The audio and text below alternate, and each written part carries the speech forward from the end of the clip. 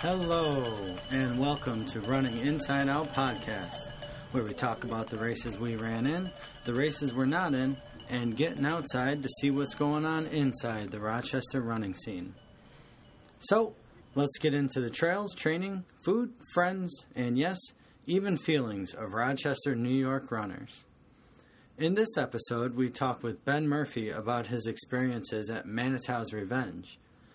Ben is an early rising, like 3, 4 in the morning, early rising father of 4.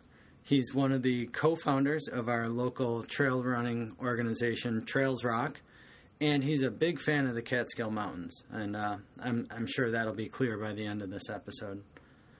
Ben chats about his love for the mountains, the number one thing you shouldn't leave on a mountain, what he's going to do when he goes back to the mountains, and also he talks a little bit about mountains.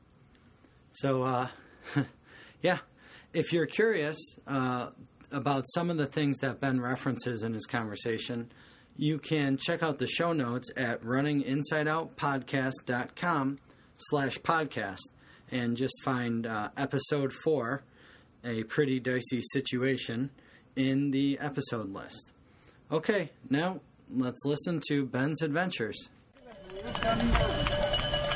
So there was something that you were going to run before Manitow's. Breakneck. Okay. Yeah, so Breakneck Point Trail Marathon was in April, I want to say. And I came down with the flu and that took me out for like 2-3 weeks, and there was no way that was happening, so, yeah. Now, you hadn't planned on running Manitow's, so Breakneck fell apart, and somehow you got into Manitow's. No, I'd planned on Manitow's the whole time. I signed up for Manitow's like the day it opened. I'd been looking at it, oh gosh, I think since the first year they ran it 2 years ago. And I knew if last year went well, I'd be in a place where I'd be okay to tackle it this year. So I signed up in February when it went live and got in. So Breakneck was going to be a training race for Manitow's, because Breakneck was a trail marathon with like 20,000 feet of climb descent. So in a marathon. In a marathon, yeah. So down in the Hudson Valley, so not far from Manitow's. I mean, just further out in the Catskills, just another set of mountains. So, yeah, and I missed Breakneck because of the flu, but still had Manitow's on the calendar. So, but yeah, I've been training for Manitow's for like, good Lord, maybe 9 months at this point. So, yeah. That's how I feel about Twisted Branch. Yeah. Like, December, I click the button in December, and that's it. Every step has been Twisted Branch. Yeah, absolutely. I ran Can Lake last fall, and that was, I don't know, I've done a couple 50-milers at this point, but I did Can Lake as no crew, no drop bags, no pacer, just, go do a 50-miler by myself and see how it goes. And if it does, then I'm at a point that, I can probably hack off longer distances. So, and it went really well. So after that, it was like, okay, recover, start training for this year's races. And so Manitow's is, it's in the Catskills. It's in the Catskills. Okay. It covers a lot of the Catskills. So do you want me to just? Yeah. So it's a 54-mile point-to-point mountain ultra. It's one of the hardest 50-milers on the planet. It covers trails. It covers the Escarpment Trail. So the Escarpment Trail race is a pretty kind of iconic trail race that's been going on for 40 years now. That is the first third of Manitow's. So you cover that, and that's kind of the warm-up, which is really absurd in its own right. And then you go through a couple more mountains, and then the 50K mark, you hit Devil's Path, which is just 4 or 5 mountains, and I can't remember the exact math. It's 7,000-8,000 feet of climb descent and 6-7 miles. It's just up and down boulders. And most of this is the 50K mark. Yeah, and this is not groomed trail. It's not groomed trail. There's no groomed trail at all. Yeah, none. Is it rocks the whole way? Is it giant boulders? Yeah, so the easy sections are rocks and roots. Okay. The hard sections are climbing up and down, kind of avalanche rockfall areas. Like scree field type stuff. And not even scree. I mean, they're van-sized boulders with trees growing over them up 50-degree, 60-degree inclines. So yeah, it's as crazy as you can't possibly describe it. I've climbed throughout the Northeast, White Mountains, Adirondacks, everything, and I have yet to be on anything that's as hard as the terrain in the Catskills. It just defies description. And so how many people do this race? There were, I think, 60-ish this year. And it's the third year they've run it. So it's kind of hard to get in? It's hard to get in. They make the application process, you have to apply to get in. You have to run other ultras. You have to give them your times. It's the only application I've ever filled out where you have to include your mountaineering experience as a way to qualify. So they have a column that's please list your ultra experience. They have another column that's or if you don't have ultra experience, please list your mountaineering experience. And it's a paper application you mail in. And, yeah. So it's pretty bizarre. And I saw the picture of your letter. That was pretty neat. They send you a letter and they send you a letter. Yeah, that's quaint. Yes, it is, and it's cool. It's funny. I've found, and escarpment's the same way, where it's just a paper application. You mail in a self-addressed stamp envelope. Mm-hmm. They mail you a paper application. You fill it out. If they accept it, you mail them a check and you're in. So it's just very a throwback sort of approach. So what's it like the morning of? What's going on that morning? In general, or in my head? Yeah, so you camped out the night before. So I camped out the night before. I stayed, just at a campground near the finish, near Phoenicia. I think what I was struck by was it's such a low-key race, and there's such elite people there. In my write-up, I talked about how there's no back of packers. Even the slow people I was around, because I was in the back part of the group. These are people that have run some of the hardest 100-milers in the country. The packet pickup is this non-glorious thing. The race director, Charlie, sends out this email. He's like, okay, packet pickup. I'll be by my blue Subaru behind the pharmacy in Phoenicia between these hours. That's packet pickup. There's no tent, there's no banner, there's nothing. It's just you go to his car and you get your packet. And there's these other random cars in the parking lot, and they all have Hard Rock 100 stickers on them. It's Massanutten 100. These people, running. it's just these really elite runners you've never heard of that this is what they do. They just run. And it's pretty cool, but it's so understated. They don't promote who's there. You've got world-class guys there, and it's just really low-key. It has the same vibe as the trail events around here, the Trails Rock events, the Muddy Sneaker, and the Goose events. It has the same vibe. It's just everybody's just hanging out. Everybody's just there because they like trails, and then times don't matter. It's a really cool vibe.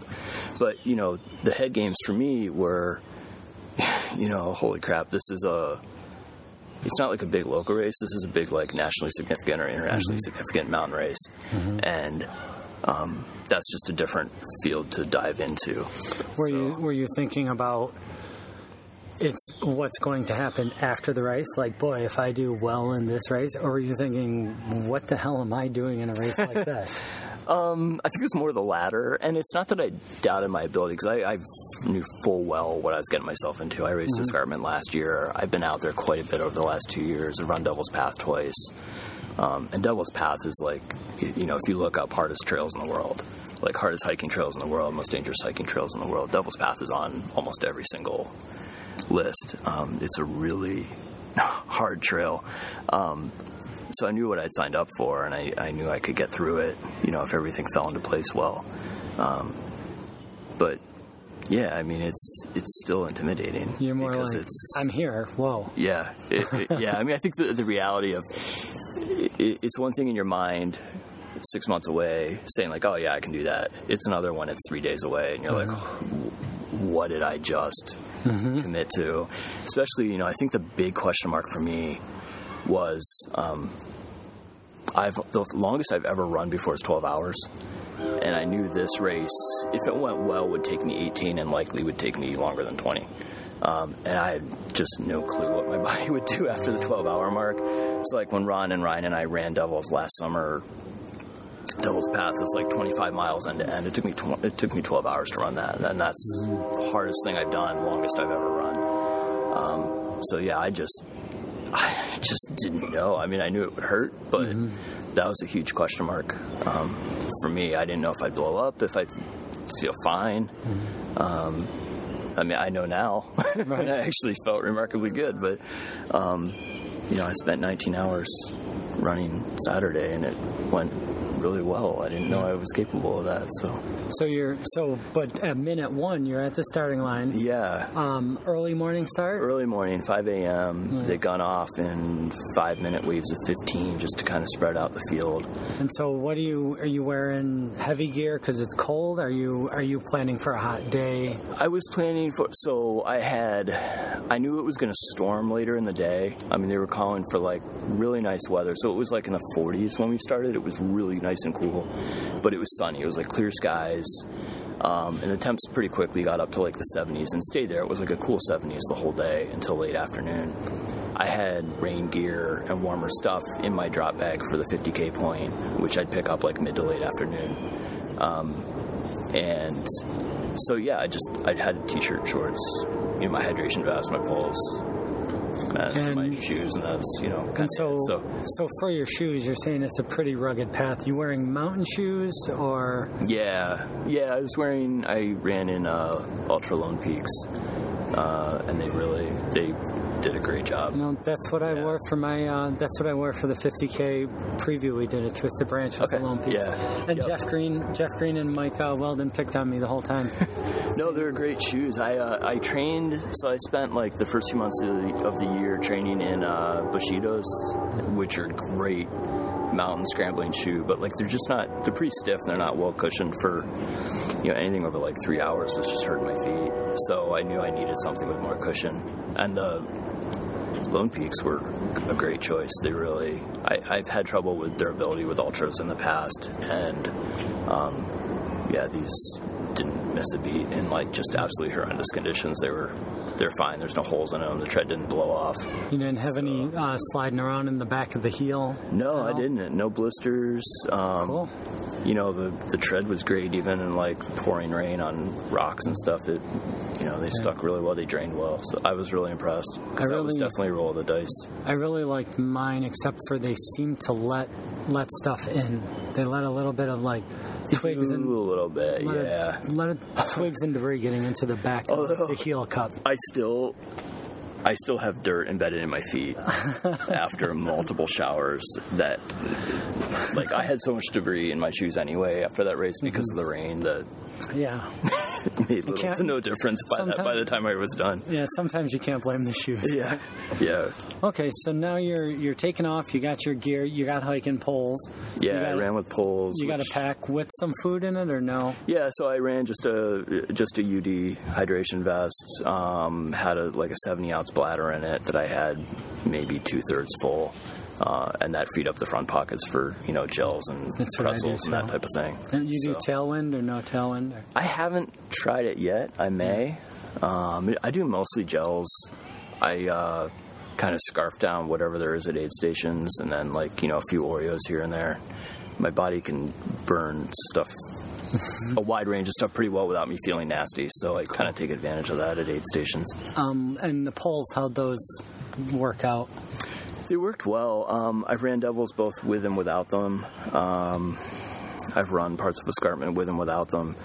What I did know was, over the long haul, they weren't going to affect my speed much, and they're kind of a pain in some sections, but they're such a benefit in others that I figured it was worth carrying them. And I was definitely glad I had them, especially as the conditions got worse. They definitely saved me a lot of falls.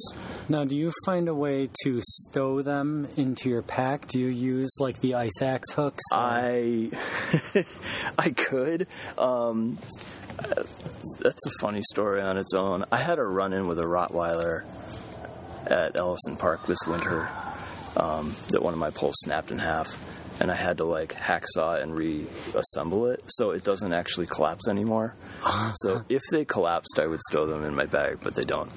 Yeah, I struggle to figure out where I'm going to put mine, because I don't really know. I mean, the ice axe hooks, they look like that's convenient, but No, I've gotten really used to running with them, and if it's like flats or downhills where I don't need them, I just throw them in one hand because they're really light, or I'll just hold one in each hand.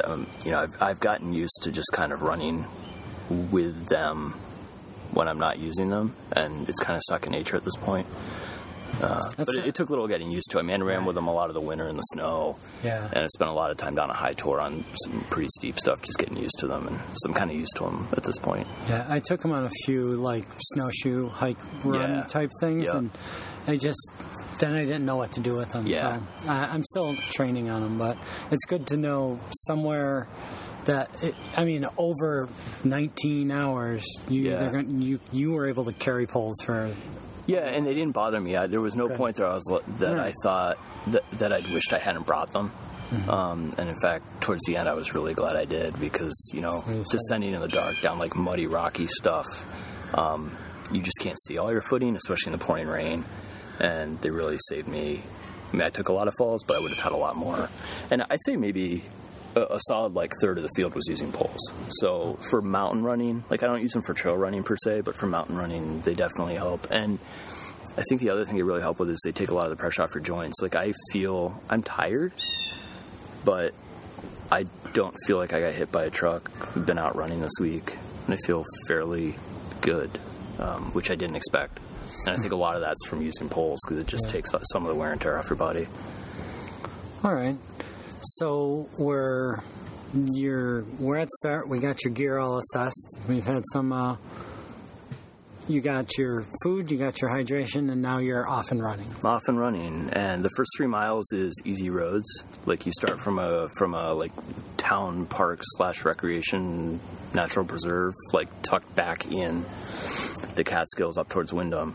And the race runs. So the race runs from Windham, which is kind of in the northeastern part of the Catskills, and it kind of snakes down to Phoenicia, which is more in the central or southwest section of the Catskills. So it's 54 miles point to point, and you've got 13-ish mountains in those 54 miles.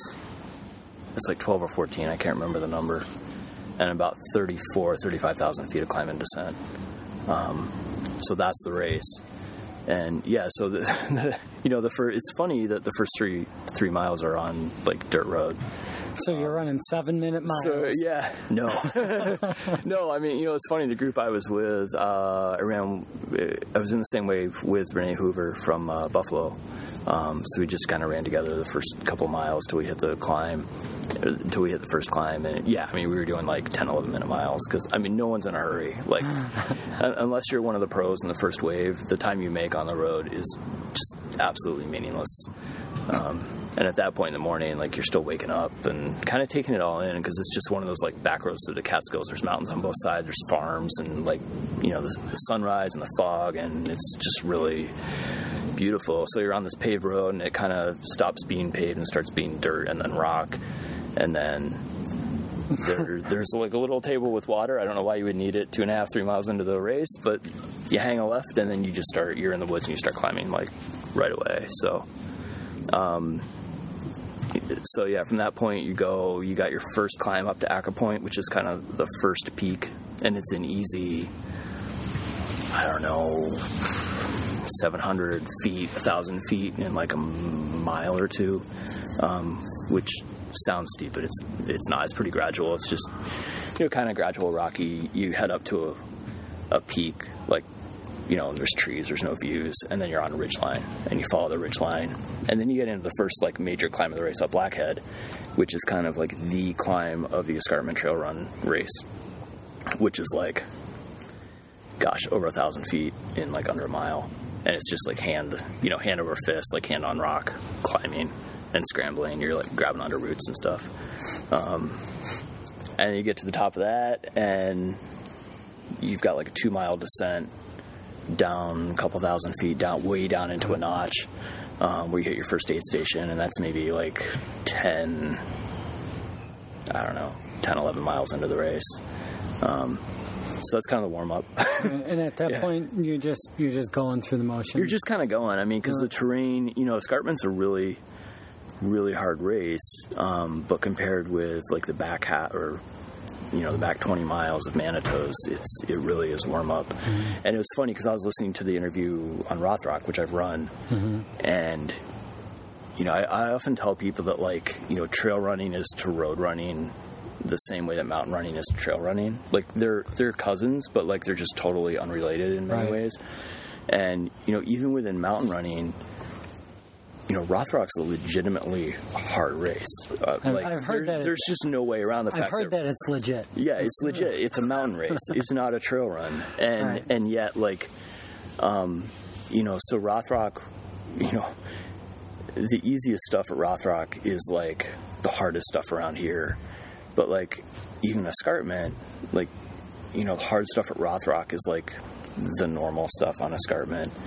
And then Manito's Revenge is harder than that. So it's just, there's like these, I don't know, kind of exponential growth of difficulty. And so you're going through escarpment, which is just really difficult. Like, there's more rocks than dirt, literally. There's just rocks.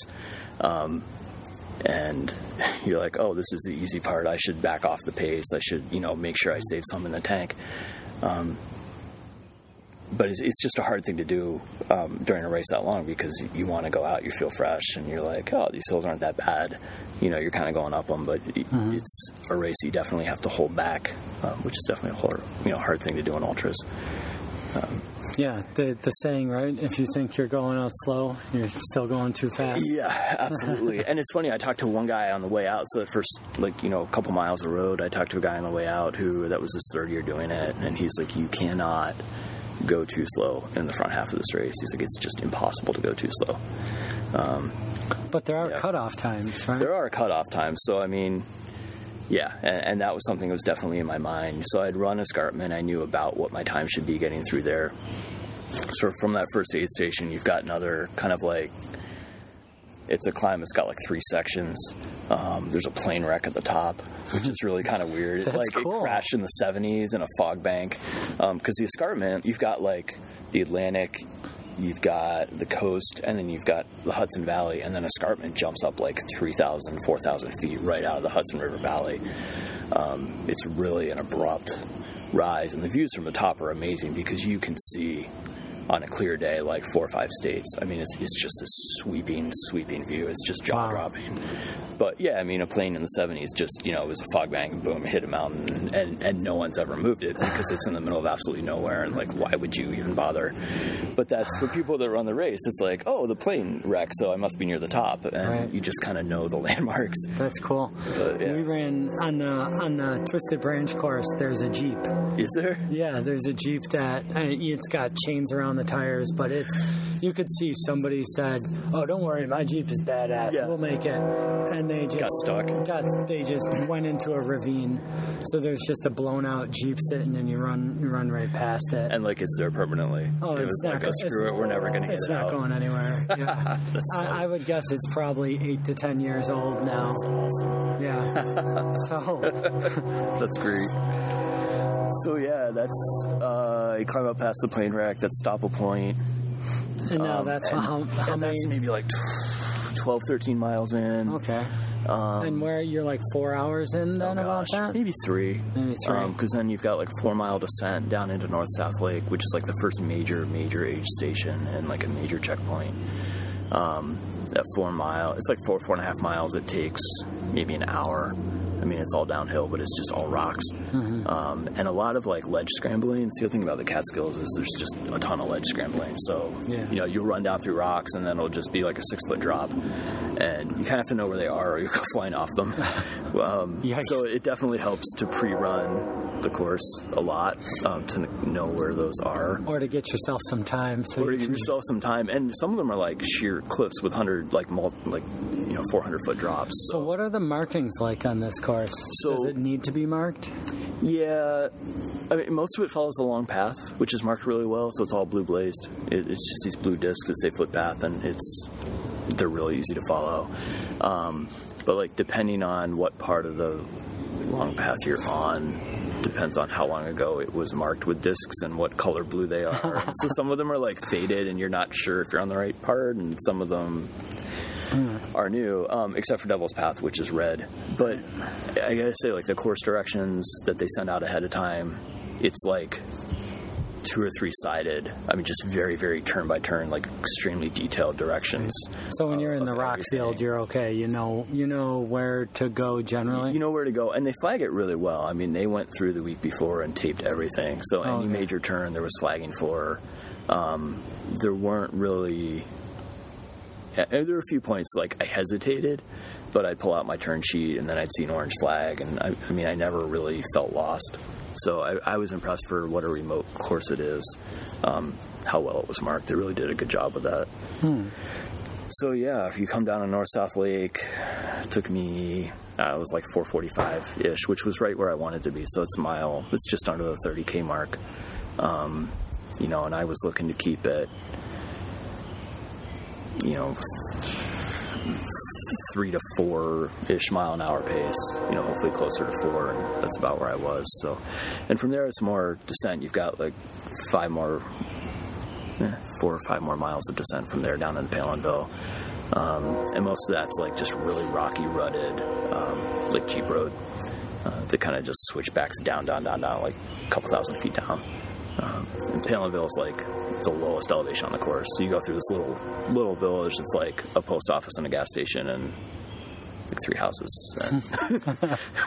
And this beautiful river coming through, and like, you know, 2,000-3,000 feet of mountains on either side of you just up.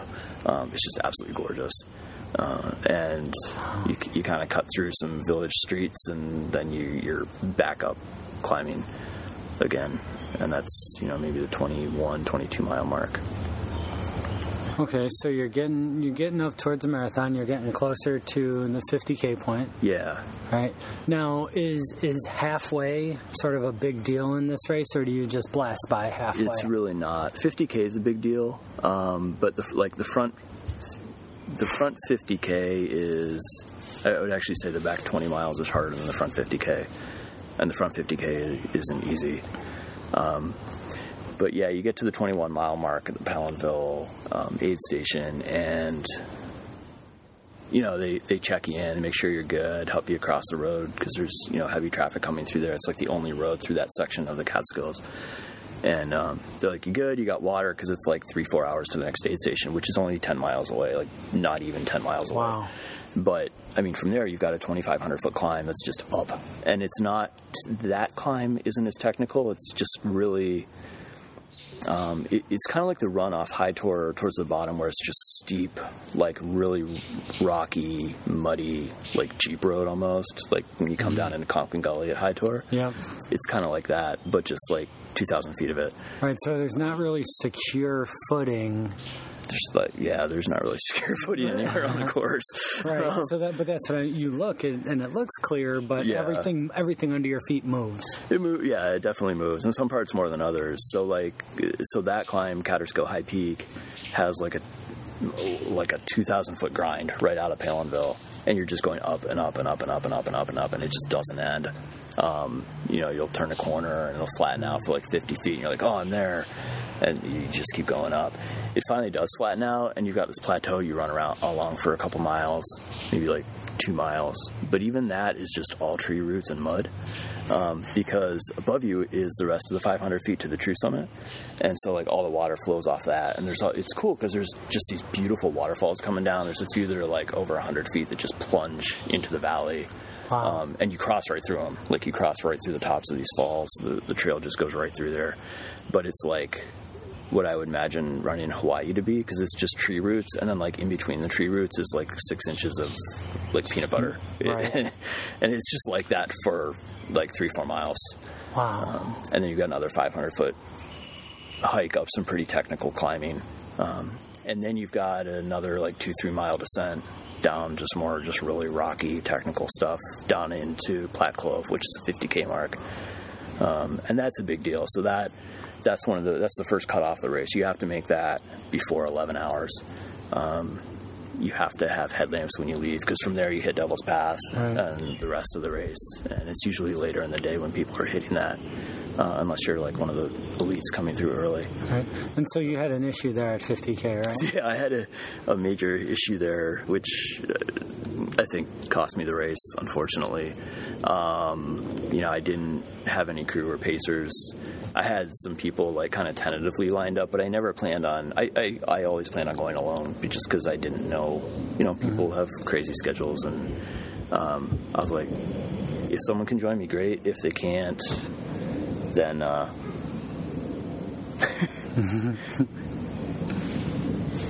if they can't join me, then that's fine, because I planned on doing it by myself if I needed to. But yeah, so I had my drop bag. I'd packed ahead of time, had all my stuff in it. I knew it would be at the 50K mark. I planned on grabbing all my gear and swapping out and then heading on from there. And I pulled into the 50K aid station. My goal had been to do it in under 10. I came in at like 9:46, 9:48, which was right where I wanted to be. It felt really good. I coming up Catterskull, I really was in a rough place. I just had been behind on fueling, and kind of hit me. But I refueled and rehydrated, and I was fine. By the time I came down, I stopped in a couple of the streams coming down off the mountain and just ice bathed my legs and my back, and felt like really good by the time I got down off there. And I pulled in, checked in with my number, started grabbing food and refilling my hydration pack, and they're like, your drop bag's not here. And I'm like, what are you talking about? And they're like, it's not here. And they're so I'm looking. They had like a tarp laid out with all the drop bags, and there were only like 7 people behind me, so there weren't many bags left, and mine was not one of them. So I'm scratching my head. I'm like, well, there's probably some mix-up. It's probably like in one of the volunteers' trunks right here in the parking lot, or it's like under the tarp or under a chair, and they were thinking that too, and it wasn't. Like, it just wasn't there. It was just missing in action. They turned the place upside down. They dug through everyone's cars. And the big deal here is you can't leave because your headlamp. You can't leave without a headlamp. You're going to Devil's Path, which is so it's like 7 miles to the next aid station, but it will take 4 to 5 hours to do that 7 miles. Like, it's just that hard. You need a headlamp. There were storms blowing in at that point, so it was getting overcast and starting to mist a little bit. You said you had your swap gear in there, right? Yeah, so I had all my my warmer stuff for being in the rain. I had I was down to 2 gels by that point. I'd gone through maybe 10 of them. I had the other 12, in my drop bag, so I didn't have to carry them the whole race. Dry socks, anything I needed was in there, and so I was basically screwed. So how'd they find it? They started making phone calls, which no one had cell service there, because it's, again, the Catskills, they're remote. I mean, if you're up on a peak, you can get a cell signal, but if you're down off a peak, you just can't get one unless you're in a major town, and even then it's spotty. So they're all dialing on their phones, and no one can get a call through to anybody. It's just all drop calls. So they started driving out to houses and using landlines and calling. They called the finish. They called the director. I got a call out to the director. His voicemail was full. Sending texts, driving to try to find volunteers who just left and were headed to other aid stations. For the situation as I found myself in, I will commend the volunteers for really understanding what was going on and really doing their absolute utmost to help out. One lady pulled out 2 fleece jackets out of her car and was just so you don't get cold, and so I'm wearing these jackets just kind of pacing the whole time. I didn't sit down at all. I just paced and did yoga and tried to stay loose, because I was I'm not quitting unless for some reason I have to. I'm going to keep going. So so it took them over an hour, and finally they found it. I mean, it was labeled with my name and number. It was at the finish line. A volunteer had come through half an hour before I arrived and had taken what he thought was the pile of drop bags for people who'd already been through, and just carted them to the finish line, which would be a logical thing to do, except that yours was untouched and unopened. And I wasn't supposed to have done that till later in the race. So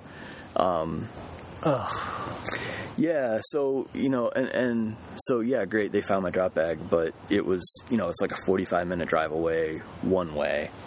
I got in well over an hour before the cutoff, it was like at the cutoff or a little after by that point.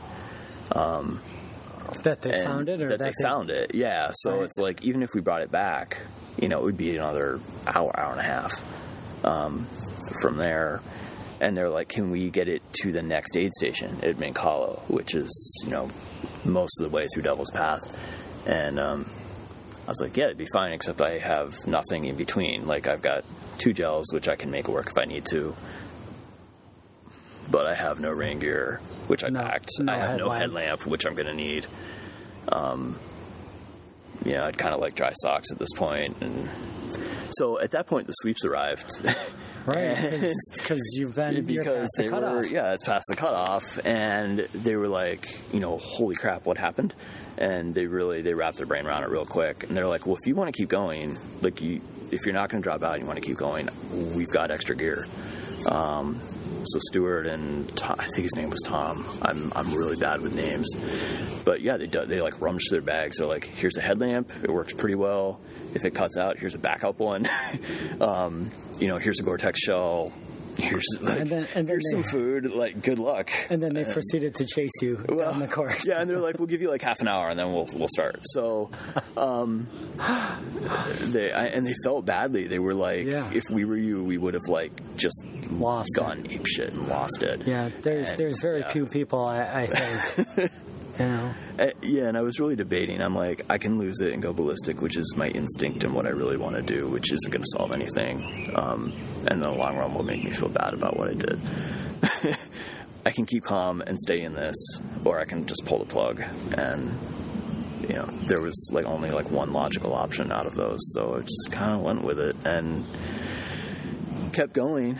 So yeah, I left Platte Clove hour and 13 minutes after I got in there. Did you feel is a huge amount of time to lose at that point in that race. Did you feel rested, or did you feel like I actually felt really good. And I made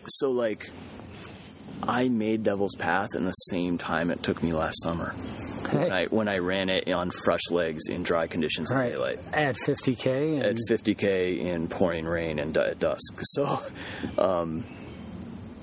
so, I mean, obviously I'm better trained than I was a year ago, so that has a lot to do with it. But, I kind of just bolted out of there because I knew I had time to make up. I put half an hour on the sweeps, half an hour on the cutoff time through Devil's Path. It was dicey. I mean, that trail, there aren't a lot of people who've been on it. The people who have know just how treacherous it is. I mean, it just defies description. Now that is it hard? Like, there's things that are hard, but you enjoy them, and then there's things that are just hard, and you just want them to be over with. No, it's hard and you enjoy it. At least I do. But I like the mountains. Like, I'm at home in that environment. I just love being in the mountains, and that's why I do mountain running. It's not that I like running hills. It's not that I like pain. It's just I like being in the mountains, and it's just a fun experience for me. So yeah, and it's funny, like the first time Ron and I ran out there with Jamie, I think it was like 2 years ago, Ron was just shaking his head after, because he hadn't been on that type of trail before, not even like, in like the White Mountains we had Adirondacks, and it was just like, I don't even know. I remember saying, like, I wouldn't even know how to describe this to anybody. like it doesn't fit into any description of anything I've ever been on. And it really doesn't. Like, it's kind of like the White Mountains for people, because a lot of people end up there, which is just steep granite boulders, like up mountains. It's kind of like that, but like steeper, and just covered in roots and scree and mud. And, you do it in the rain, and it's like even dicier. So, I mean, there's sections where, there'll be like 10, 20-foot rocks, like cliffs basically, and you're climbing tree roots up through crevices, and you're kind of scrambling, like it's all hands on deck. It's feet and it's hands, and there's just like no margin for error when it's dry, let alone when it's pouring rain and getting dark. And like, the average elevation change per mile through there is easily 1,000 feet, if not more. So it's like, you basically do 4 Empire State Buildings in like 6 miles. It's just up, down, and there's like no ridges in between. So it's like up a peak, down, up, down, up, down, and it's like 4 peaks in a row. Wow. Which it's so ludicrous that like you can't help but laugh and have fun with it, because it's just so absurd that anyone would make that trail. Like, there's no switchbacks. If there weren't trail markers, you wouldn't know it was a trail. Right. It just doesn't look like a trail. I mean, they were literally like, well, the peak's up there. We're just going to space discs like every 20 feet between here and the peak, and we're going to call it a trail. Yeah. So, I mean, that's where it gets its name from. Yeah, the Devil's shortest Path. The shortest path. Just go. So it really is this and that's absurd as. And that's about 7 miles. So yeah, it's like. So you've got like 6-7 miles to Mink Hollow Aid Station, and then you've got the last climb out of Devil's Path of the race from there. So it's another like 1.5 miles more climbing from that. But yeah, and that puts you around mile 40. So yeah, like Mink Hollow's let's see, Mink Hollow's mile 39. So you've got 7 miles from the 50K to Mink Hollow. It took me 4.5 hours. For the 7 miles, which in the rain is actually pretty good. I mean, it was definitely one of the scariest experiences I've had in the mountains. Thankfully, it wasn't lightning at that point, but just because how slippery it was. And like the shoes were, like the Lone Peaks were great. They gripped really well, even on the wet rock. But when you've got like, driving monsoon rain that's like kicking dirt out of the ground onto the rocks, so you've got mud on top of it, and like it's foggy, so your headlamp's picking up half of what you need to see, but not the other half, and you're trying to spot trail markers up ahead of you. It's frightening.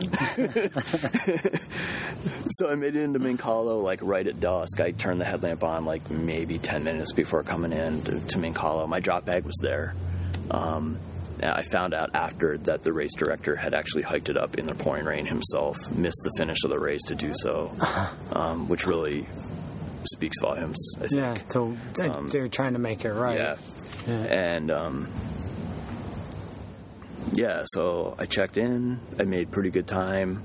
I caught up with one of the people that had passed me. So, like, when I was at Platte Clove, waiting to figure out, people were coming by, and I... everyone I was in front of passed through. I was dead last by the time I left. I caught up with one party by the time I got to Mink Hollow.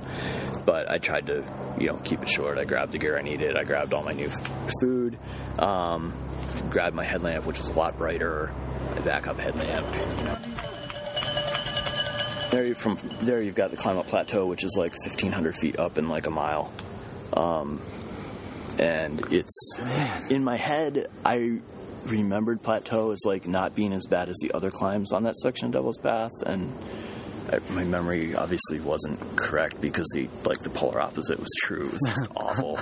And by that point, it's just like rivers coming down the trail, and I was kind of wary of like rock slides at that point because the Catskill soil is like really like clay and scree, so it looks really solid when it's dry, but you'll run through sections of woods where, like, there's just these huge rock slides. There'll be, like, house-sized cliffs that are just collapsed. And you're climbing up a mountainside thinking, like, that does occur at some period of time, and now it's probably the good conditions for it. So that was kind of in the back of my head. If I was on a easier section, I'd kind of take that as I was out of the way of rockfall. And then if I got to a cliff band, I'd be... I'd scout it out visually, and then I'd, just hightail it through, just because I didn't know. Right. You just never know what's going to happen up in there, and I was by myself. Right. I knew there was one runner behind me, although she and her pacer passed me probably about 2/3 up Plateau. I was moving really slow, and Plateau just broke me. I hadn't been fueling properly coming through. I was short on nutrition coming through there anyway, because I didn't have my drop bag. So your mind's a little rocky. Yeah, and so I'm coming up Plateau, and I can feel my core temperature dropping, which isn't good. And I've done, I trained all through the winter, and we had a brutal winter, and so I know, I know what hypothermia feels like when it starts, early onset of it, and core temperature dropping, feeling really lightheaded, I thought I was going to black out a few times, and then I started dry heaving, and I can't remember the other thing. Oh, my heart rate was just redlining, which it hadn't at all before that point in the race. So, like, all those things together, just from, like, a textbook perspective, were like, well, these are bad signs. And, I hadn't thought of dropping out because... They're all accumulating. They're all accumulating. And, like, part of ultra is just being willing to deal with that. Like, that's just part of racing ultras. But then there are some things that you learn aren't safe to deal with. You need to just be done and call it a day and come back another time because they're not worth your health. Or at least in my case, I don't think they're worth my long-term health. Right. So at that point, I was just balled up. I was like in a ball by the side of the trail. One, trying not to black out, and two, throwing up, but nothing was coming up. And just really out of it. And I'm like, okay, one, I need to refuel. I can't go back to the aid station down below me, even though it's only half a mile down. It's like 1,000 feet, and it'll take 30, 40 minutes in these conditions. And by the time I get there, it's going to be packed up and gone anyway. I knew the sweeps were behind me, so that was good. But I still had 500 feet of climbing ahead of me. And then the top of plateau is very runnable. In normal circumstances. I mean, I was pretty shot by the time I got to it. But I kind of speed hiked it. I had a gel on the way up. I drank a ton of water. I didn't feel great by the top, but I felt like operable.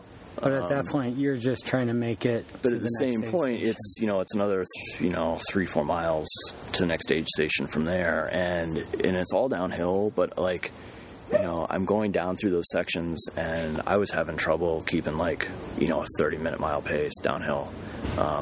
One, because the conditions were really bad. Like, it was pitch black, driving rain, foggy. And again, it's not normal trails, just all roots and rocks. So that's where the poles really came in and saved me. And incidentally, one of the things, so this is another funny story that my wife knows about, but no one else does. I'm on the top of plateau, and the sweeps are behind me, not right behind me, because they were give them time. They weren't looking to kick me off the course.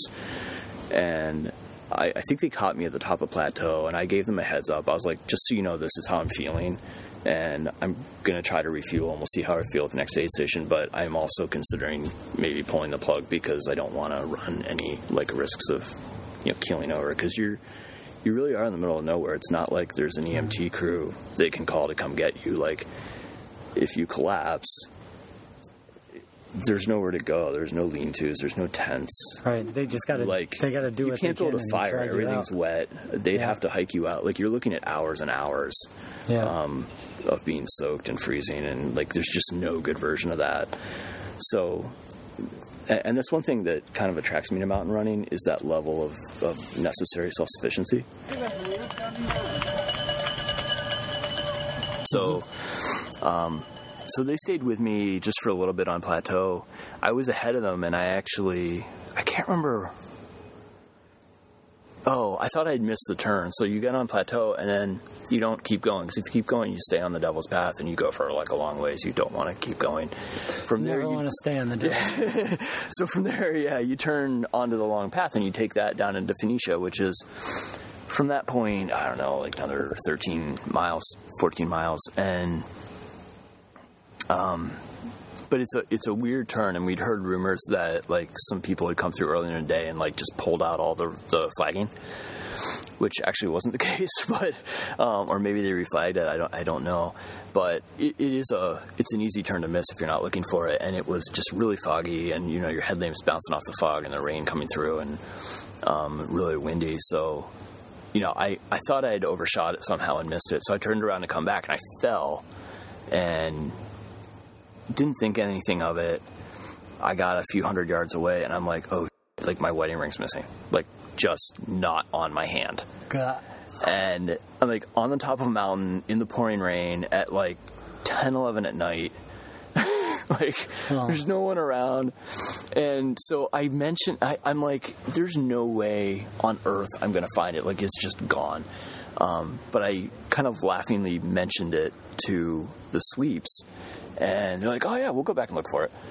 So they took an extra 5 minutes, and we backtracked I don't know, 1/10 of a mile across the top of this mountain. And plateau is called plateau because it's 1.5 miles, 2 miles across.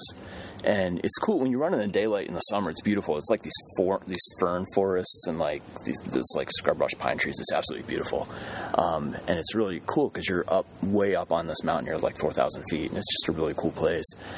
In a storm, it's different, and you're trying to find a wedding ring, like in the mud, in the pouring rain, and like. I'll be damned, the guy found it. Like this week, he comes by. We made one pass, we missed it because we were going the wrong way, and then I was like, if we hit this point, I know we went too far, and we'll turn around. We'll give it one more pass. We can't stay up here all night. He turned around. He's like, "Oh, is this it?" I'm like, "Yep, that's it." So it's kind of a funny story, but my hands were just everything was so wet and so cold. My hands had like shrunk. Yeah. And well, the Adirondacks have claimed 2 of my wedding rings. Oh no! So now I know. Take it off before. I don't wear. Yeah, take it off before these races. Yep. So we got going again, and they kind of let me do my own thing. I went on ahead. They didn't really push the pace, but, I knew at that point, my plan had been, and when I had been on pace before the delay, my plan had been to make plateau by sunset, which I was on pace to do and would have without the delay, and then just slog it out from there. But it just... by that point, the weather that had blown in, the way I was feeling, I started doing the math coming down into the next aid station, and there was just no way I was going to make it by the cutoff of the race, which is a 24-hour cutoff for a 50-mile race, which is just absurd. Yeah. But it really is that difficult, and people kind of look at you funny when they hear they're like, it's a 50-mile with a 24-hour cutoff. That doesn't make any sense. It does when you run it. And when you talk to people who run it, or if you're just familiar with the terrain out in the Catskills. So, yeah, I mean, I'm doing the math. I'm coming down the mountain. I'm like, it's just not in the cards. I'm like, coming down into Silver Hollow Notch at mile 44. And so I only have 10 miles left. The last mile of that is road. But those 9 miles is 2 huge climbs. I mean, it was another easily 5,000 feet of elevation change in those 9 miles that were left. In just awful conditions at night. There's a river crossing in there. Not a stream crossing, like a river crossing. And by that point, the water levels are rising too. So it was You're already chilled. And I'm already shot. I'm already chilled. I'm already, probably at a point where I should be pulling out and not pushing it any further. Or else I'm kind of pushing some serious health risks. So crewing for other people who've been in that same situation. I crewed for a friend at Beast of Burden, and he definitely got hypothermia pretty bad, and that was a pretty dicey situation. I had the perspective that if I were a friend of mine seeing what I'm seeing or knowing what I know, I would pull me, and so that's what I did. I got to the aid station at 44. I was at, including the delay, I was at 19 hours, just under 19 hours. It was 1850 something. And, I just knew that was probably the smart call for the day. I'd kind of pushed it as far as I could, given the hand that I was dealt, and kind of exited. So, I don't regret pushing the last 10 miles. I don't think I would have been able to do it under cutoff. Mm-hmm. And you would have then where would you have been, right? Well, and that's the thing. So you're at mile 50, and then things fall apart. Yeah, things fall apart. So and that's the other thing. These mountain races, you really are by yourself, unless you're part of the front pack. And even those guys, I mean, you take 60 racers and 54 miles of mountain trail, and people space out real fast. Yeah, and these point to points. It's point to points. It's not like an out and back or a loop where you're seeing people.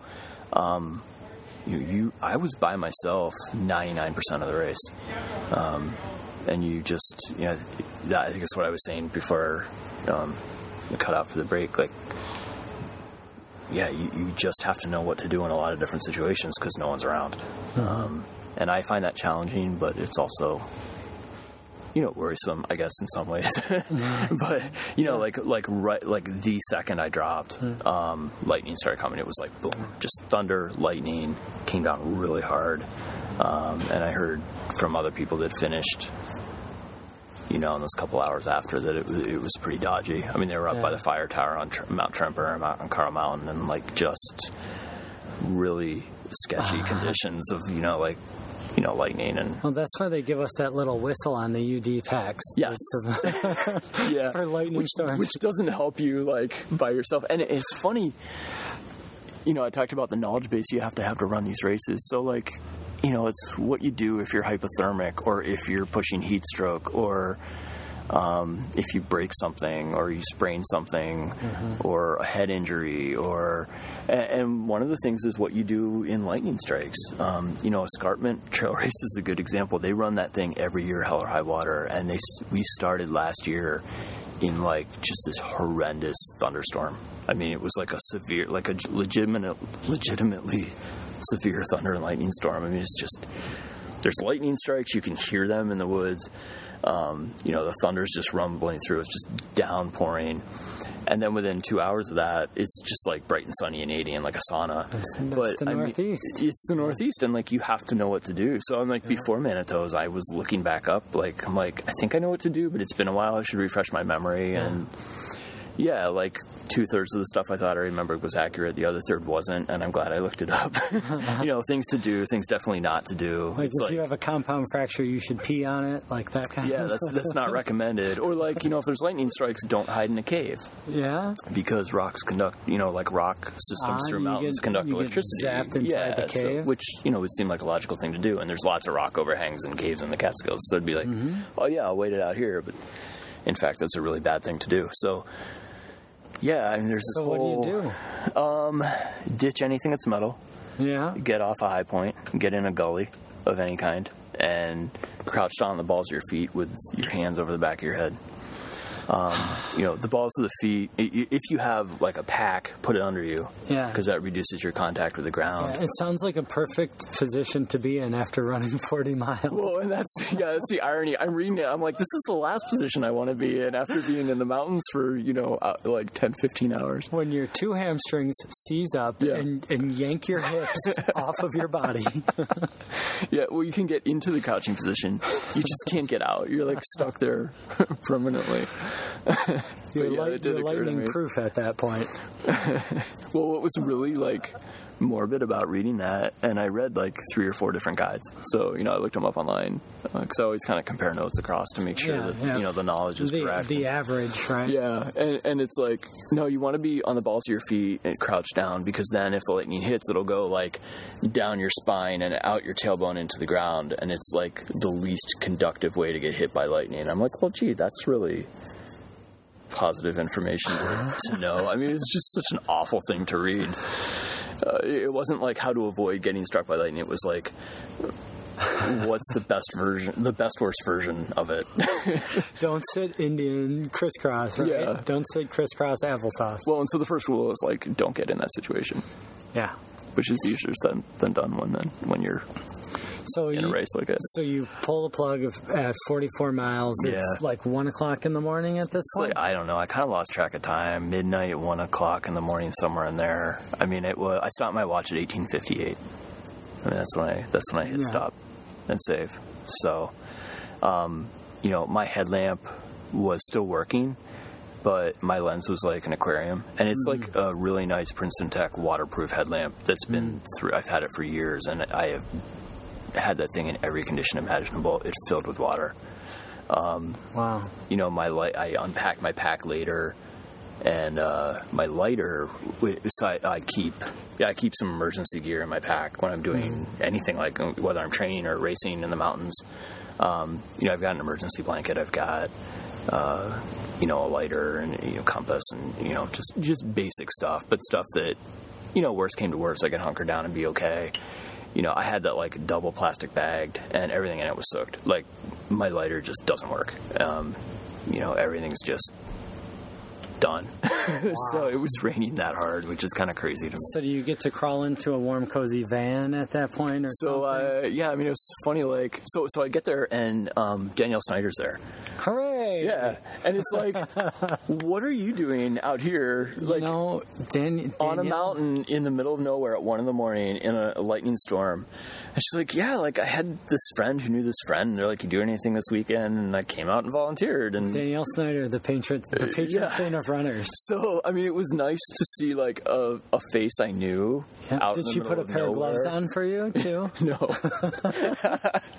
No, but she looked worried. She's like, you don't look good. I'm really kind of concerned about you at the moment. So, you really look bad. She's like, you seem really out of it. I'm like, well, it's because I'm really out of it. Glad to see you, too. Yeah. So, and they were just waiting for, us to come through. They were half torn down by that point. They still had the tent up, And I grabbed, like, what food they had left. I grabbed, like, a thing of Gatorade and drank it and as they tore down, and then just hiked. So that being the irony is, like, you pull the plug and you still have to, like, climb down to the cars. Yeah. Well, that's what I always thought. Like, when you DNF, I can't take another step. The next thing you have to do is take another step. Yeah. So, and it wasn't bad. It was like 7/10 of a mile down, actually fairly. Yeah, and you weren't trail. And you weren't making the call for that point in time. You're making the call for 5 miles from now, 8 miles from now. Yeah, I didn't feel bad then. Mm-hmm. I mean, I felt okay. I felt bad. I didn't feel like you weren't at the end, but there were 10 more miles. I knew it was coming. Right. I knew because I knew how I felt on the last climb, and it was awful. And I just wasn't sure that my body felt great, but just my head and the fueling, like my brain wasn't getting enough sugar. And it's the thing, like with the hypothermia, like, so your body just triages any nutrients, that it can burn, sugar being the quickest. And so it's like, oh, sugar, well, we're going to send that to the muscles. Sorry, brain. It's kind of like last in line. And so you get really fuzzy, and you have to, you can pull out of that, but it's just really, really hard to pull out of that. And I had some warmer gear, but I didn't think I had enough to. And I'm like, I'm carrying aluminum poles, but I'm like, it's kind of, I took my hands out of the straps and I held them out, and I had them, like, held out at my side in case I heard anything, like, coming from the sky. I could just throw them, which is really awful, but that was the reality. And Danielle's looking around like, this is really dicey. Yeah, like, it is. Attach them to a string and drag them behind you. I thought of just grabbing the fabric part and dragging them behind me, but I just didn't. I didn't know. Yeah. So. Well, you said your brain's not getting any sugar, right? So we got to the cars. So who let you dirty up their car? So actually, the race director's son, who was like, this is like the one time a year he's in town. He comes up for Father's Day to help his dad with the race. Really nice guy, late 20s. Yeah, he's like, I'm going back to the finish anyway, just hop in. And I'm like, you sure? I'm just like, I'm covered in mud, just a mess. Sweat, like, just drenched. And he's like, I don't care, whatever. So, he gave me a ride back. We drove. We had to drive slow because it was raining so hard. And those roads down to Phoenicia are just like these super, super windy back roads with like joke of a guardrail next to a drop-off type of roads. So we just we made it back into Phoenicia, and it was raining there, but not nearly as hard. And is there like an after party type thing? So there is. I gotta say, like, after the race, so Phoenicia is like this sleepy little rundown Catskill town that is kind of like coming back. There's a lot of people from the New York City area who've kind of moved up there and just started buying things. So, like, you've got the main strip, which is like maybe half a mile of shops. So you've got your like tchotchke souvenir shops, your local pharmacy where, like, I think I paid $11 for a thing of Neosporin because, like, it's in the middle of nowhere and they have no customers and they charge $11 for a tube of Neosporin. And I'm like, are you kidding me? But I needed it before the race. It's like I definitely wanted it in my bag. And so you've got that, but then you've got these like really upscale like restaurants and bed and breakfasts. There's there's a couple. There was like an old motor in there that was falling apart, and like some couple from Brooklyn came up and bought it and like redid it, and it's like this like high-end boutique hipster hotel. There's a diner there called Phoenicia Diner, which actually caters the race. So you get back, and there's just all this food from Phoenicia Diner, and Phoenicia Diner is like, if you're ever in that area, you have to go there because it's that good. Like, they do like bourbon milkshakes, and it's like hipster gourmet twist on every great diner food you'd ever think of. And like, it's really that good. It's just obscenely delicious, and just a really cool laid back little old like metal 1950s diner by the road in Phoenicia. But yeah, they cater the race, so the food after is great. Just piles of great food. And I think really like one of the reasons I feel good now is, so like, one, when all the crap was going on at Black Clove, having to wait, I didn't sit down. I kept just moving. I think that definitely helped keep my legs fresh. And then after, too, like, so Charlie's son dropped me off in my car, and I, threw on some dryer stuff and went to the finish line, which is right in the village. So you finish right in the village. It's like the old parish / town hall. Like, you go in, and it's like, it's this big empty room with like chairs pushed to the side, and there's like a pulpit up front, but then it's like the town hall too, and then there's like, well, it makes sense, it's NRA a small plaques town in the back, and like it's just like this bizarre, it's a small town, middle of nowhere. So really they have one building that did it all. They do, absolutely, and they still do. And it was kind of cool because I grew up in rural Pennsylvania, and that's just like very familiar to me.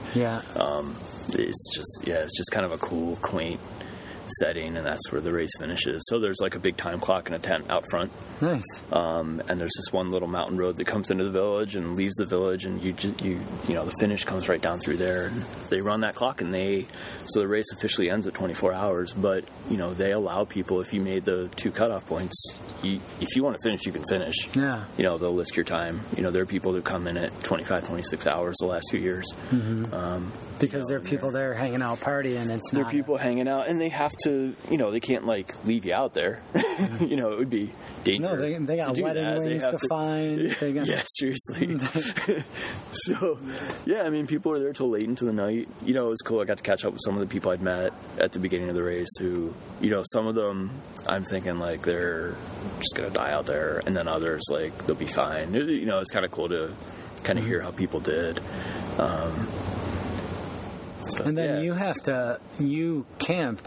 So I camped right up the road. So it's like, 10 miles up the road at Devil's Tombstone, which is, it's a New York State campground. So now you got to go back to a tent? I got to go back to a tent, which actually sounds worse than it is. Like, one, I'm comfortable in a tent. 2, my tent stays dry, even in just horrendous Did you have it set up the whole time? Oh, I had it set up. So I had it set up the day before. So you didn't have to pitch the tent again. And I've got like a really warm, like down mummy sleeping bag, and, so it's not... It's rough in it, but it's not that bad. Right. But yeah, I mean, I got back to the campsite. So I was talking about how, like, why I feel fresh. Like, I got to the finish line. Again, like, I didn't sit down. I was probably on my feet for another hour just talking to people and eating. Like, I just ate.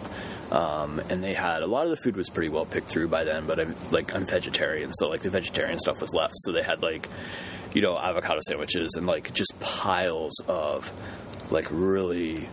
like high-end field green salad and like fresh fruit, and I just ate and ate and ate and ate, and I think just staying on my feet and replenishing with good stuff, not crappy stuff, like I usually do after a race or after an ultra, really helped, because I was like, I'm not going to go back to my tent until like it at least stops raining a little bit, which it never really did. So I finally, after an hour, I was like, I'll go back. So I drive back, and it was raining so hard I didn't even get out of the car. I just turned the car off and went to sleep. Really? In my seat. Like, I was exhausted. I managed to get my 2 shoes off. I got one calf sleeve off. I couldn't get the other one off, and I was like, screw it, I'm just going to sleep. I'm so tired. I just kind of passed out. So they have... I woke up at maybe 4 or 5 in the morning, crawled into my tent because it was raining less, and kind of curled up. And I don't think I woke up till like 10, 11 o'clock. Because you ran it this year, do you get to put in and go back next year? Yeah, so, I got to say, despite the situation I found myself in, which I really do think cost me the race for a number of reasons, but it was what it was. You can't change it once you're in it. I followed up with the race director after. It took me Sunday driving back and a lot of the day Monday to really wrap my brain around, or to start wrapping my brain around kind of what happened and just kind of all the emotions that go with that. I mean, one of the things that people don't really talk about ultras is how emotional they are. They just are, and it's really hard to explain. But I think the first time that I was aware of that was doing Beast of Burden winter race, January of 2014. That was my first 50 miler. And it was funny, I came in, I was 44 maybe that race, 9-10 hours in, and I passed this family in the middle of the night by the side of the road waiting to cheer on somebody, and they had little kids, and I just started, my eyes just started welling up, because I was holy crap, I missed my kids. And it was just little things like that you don't realize until you get deep into a race, and you're it's really kind of an emotional experience in a lot of ways, and part of it because you're just so exhausted and your body's just not regulating right. But and I think also you've put, like you said, you put 9 months of your life into this day. Yeah, absolutely. And it makes me think so much about the Olympics, Olympic marathoners. Oh gosh, you know what I mean? 4 years of training to perform on that day, and we all know you can have a bad day. Oh yeah, and absolutely. You invest so much, and then to have a well-meaning volunteer make an honest but really dumb mistake, that sucks. It sucks. And so I followed up Tuesday. I emailed the race director, and I was I want a refund, and if you I want to be in next year's race because I want to come back. And he took care of it. They've sent me a refund. I'm already signed up for next year. So, and you said the whole time they were trying to make it right. They really did. I mean, they really did. And even to the point of when I left the Platte Clove aid station, and the sweepers were wrapping their brain around what had happened. The sweeper informed the volunteers, I don't know if we can get it to the next aid station. I just don't. He's I don't care what you have to do and who has to do it and how bad the conditions are, you'll have it there. Period. No questions asked. So they really, they did a great job, which I would expect. I mean, it's, the group of guys out there, the folks that run in the Catskills is a really small, tight-knit community, and they're, in my experience, just top-notch people. They put on great races. They put on great events. They take a lot of pride in their community. And when people come out of town to race on their trails, they're very passionate about it. And so I expected that response, but it was nice to see it. It definitely went a long way. Right. So you're going back. So I'll go back. You're going to bring a crew with you this year, maybe, to handle your drop bag? I don't know. It's funny. A number of people have asked me that, and it's funny. As much as having a crew or pacer definitely would have helped. I'm in a lot of ways glad I did it by myself, because I really was talking to Eric Egan last night. We were just chatting about the race, and I said I feel like I came back a different person, or a different kind, or at a different level of running than I was before. Just doing that by myself.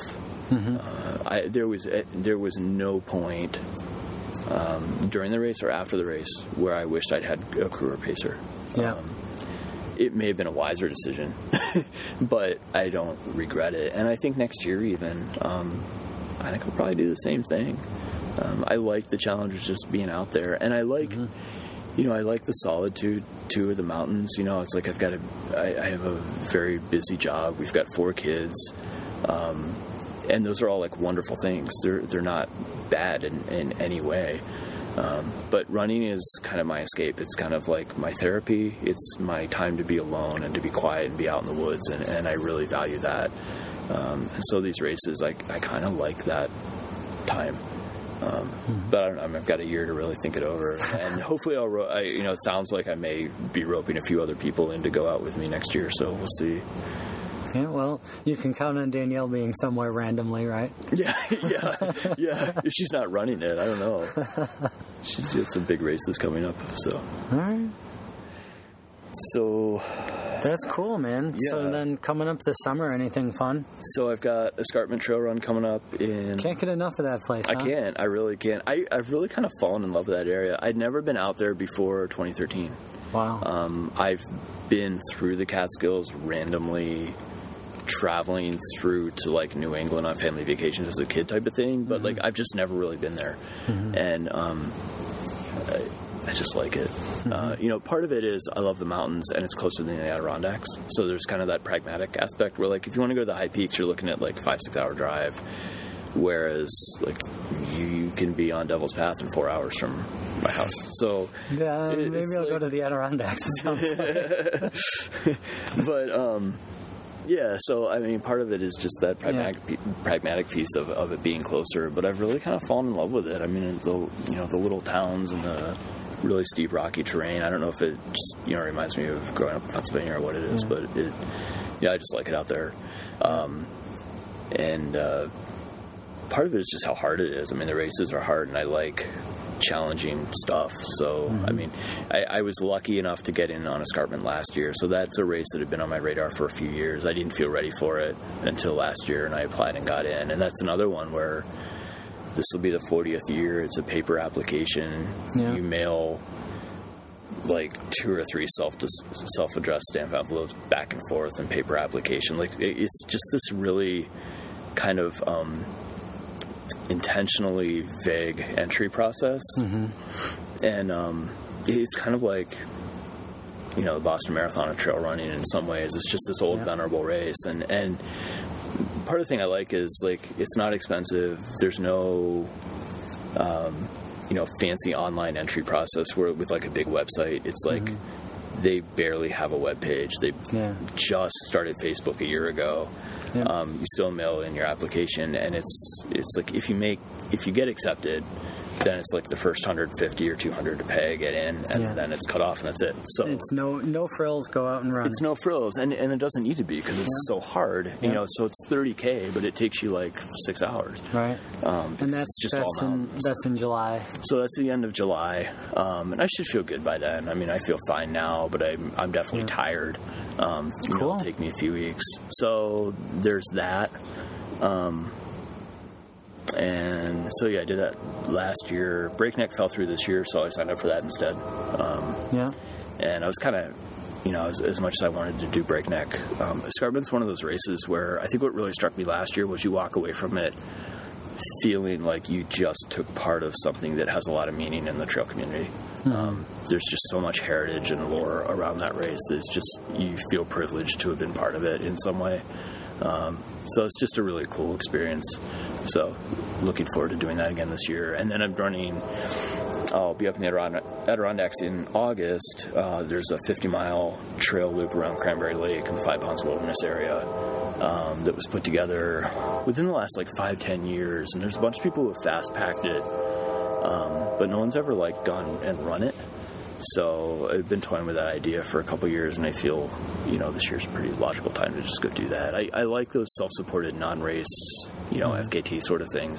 I'm not fast, so, I go for first known times, not fastest known times. It'll be your known time. But it should be fun. Cole Crosby's actually doing the same thing in July. So you don't have a chance at the fastest. So I don't. I mean, there's just no way, unless something goes horribly wrong, which I certainly hope doesn't. I'm looking forward to seeing how fast you can knock that out, because it's it's 50 miles, it's all trail, but it's only 7,000 feet of elevation change over 50 miles, which is fairly flat. Yeah. Not even fairly flat. By comparison, I mean, it's not mountains. So that'll be the challenge in training between now and then. Been toying with the idea of trying 100-milers. Manitou's for me, besides doing it, was just a big question mark of what my body would do after the 12-hour mark. And I got to 19, I refueled, I got done, I got down into Phoenicia, and I'm like, I could still run. And, I mean, I was tired, and I really, I made the right decision, but I could have kept going. So I'm like, I did the math. 19 hours of running on a normal trail ultra is like 70 to 80 miles, which is like after that you tantalizingly close to 100. So I'm really kind of curious. 20 miles left. So I'm kind of curious of maybe taking a crack at that at some point next year. We'll see. I'm going to try a couple years 100 Ks first, I think. I think it's probably wiser than my approach.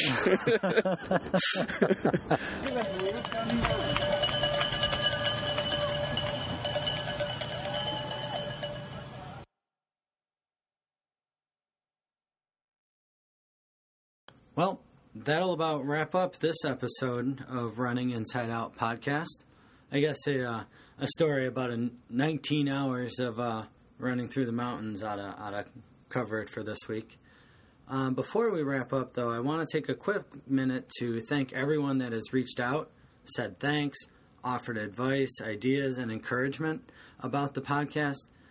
Yesterday was the Zero SPF Trail Half-ish Marathon, and all throughout the run, numerous people took time from their run to mention the Running Inside Out podcast.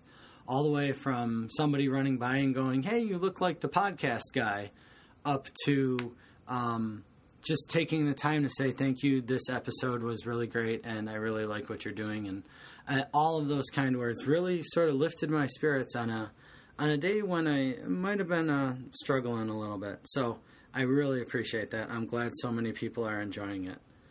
Also, a lot of people asked how they could help out, which kind of surprised me, and that's great. The best way to help out really is to tell your friends. If you know someone who might like the show, share it with them. And if you don't think they'll listen on their own, maybe get them inside of your car speeding down the highway, and when they're trapped, and start playing it for them. They can't escape it then.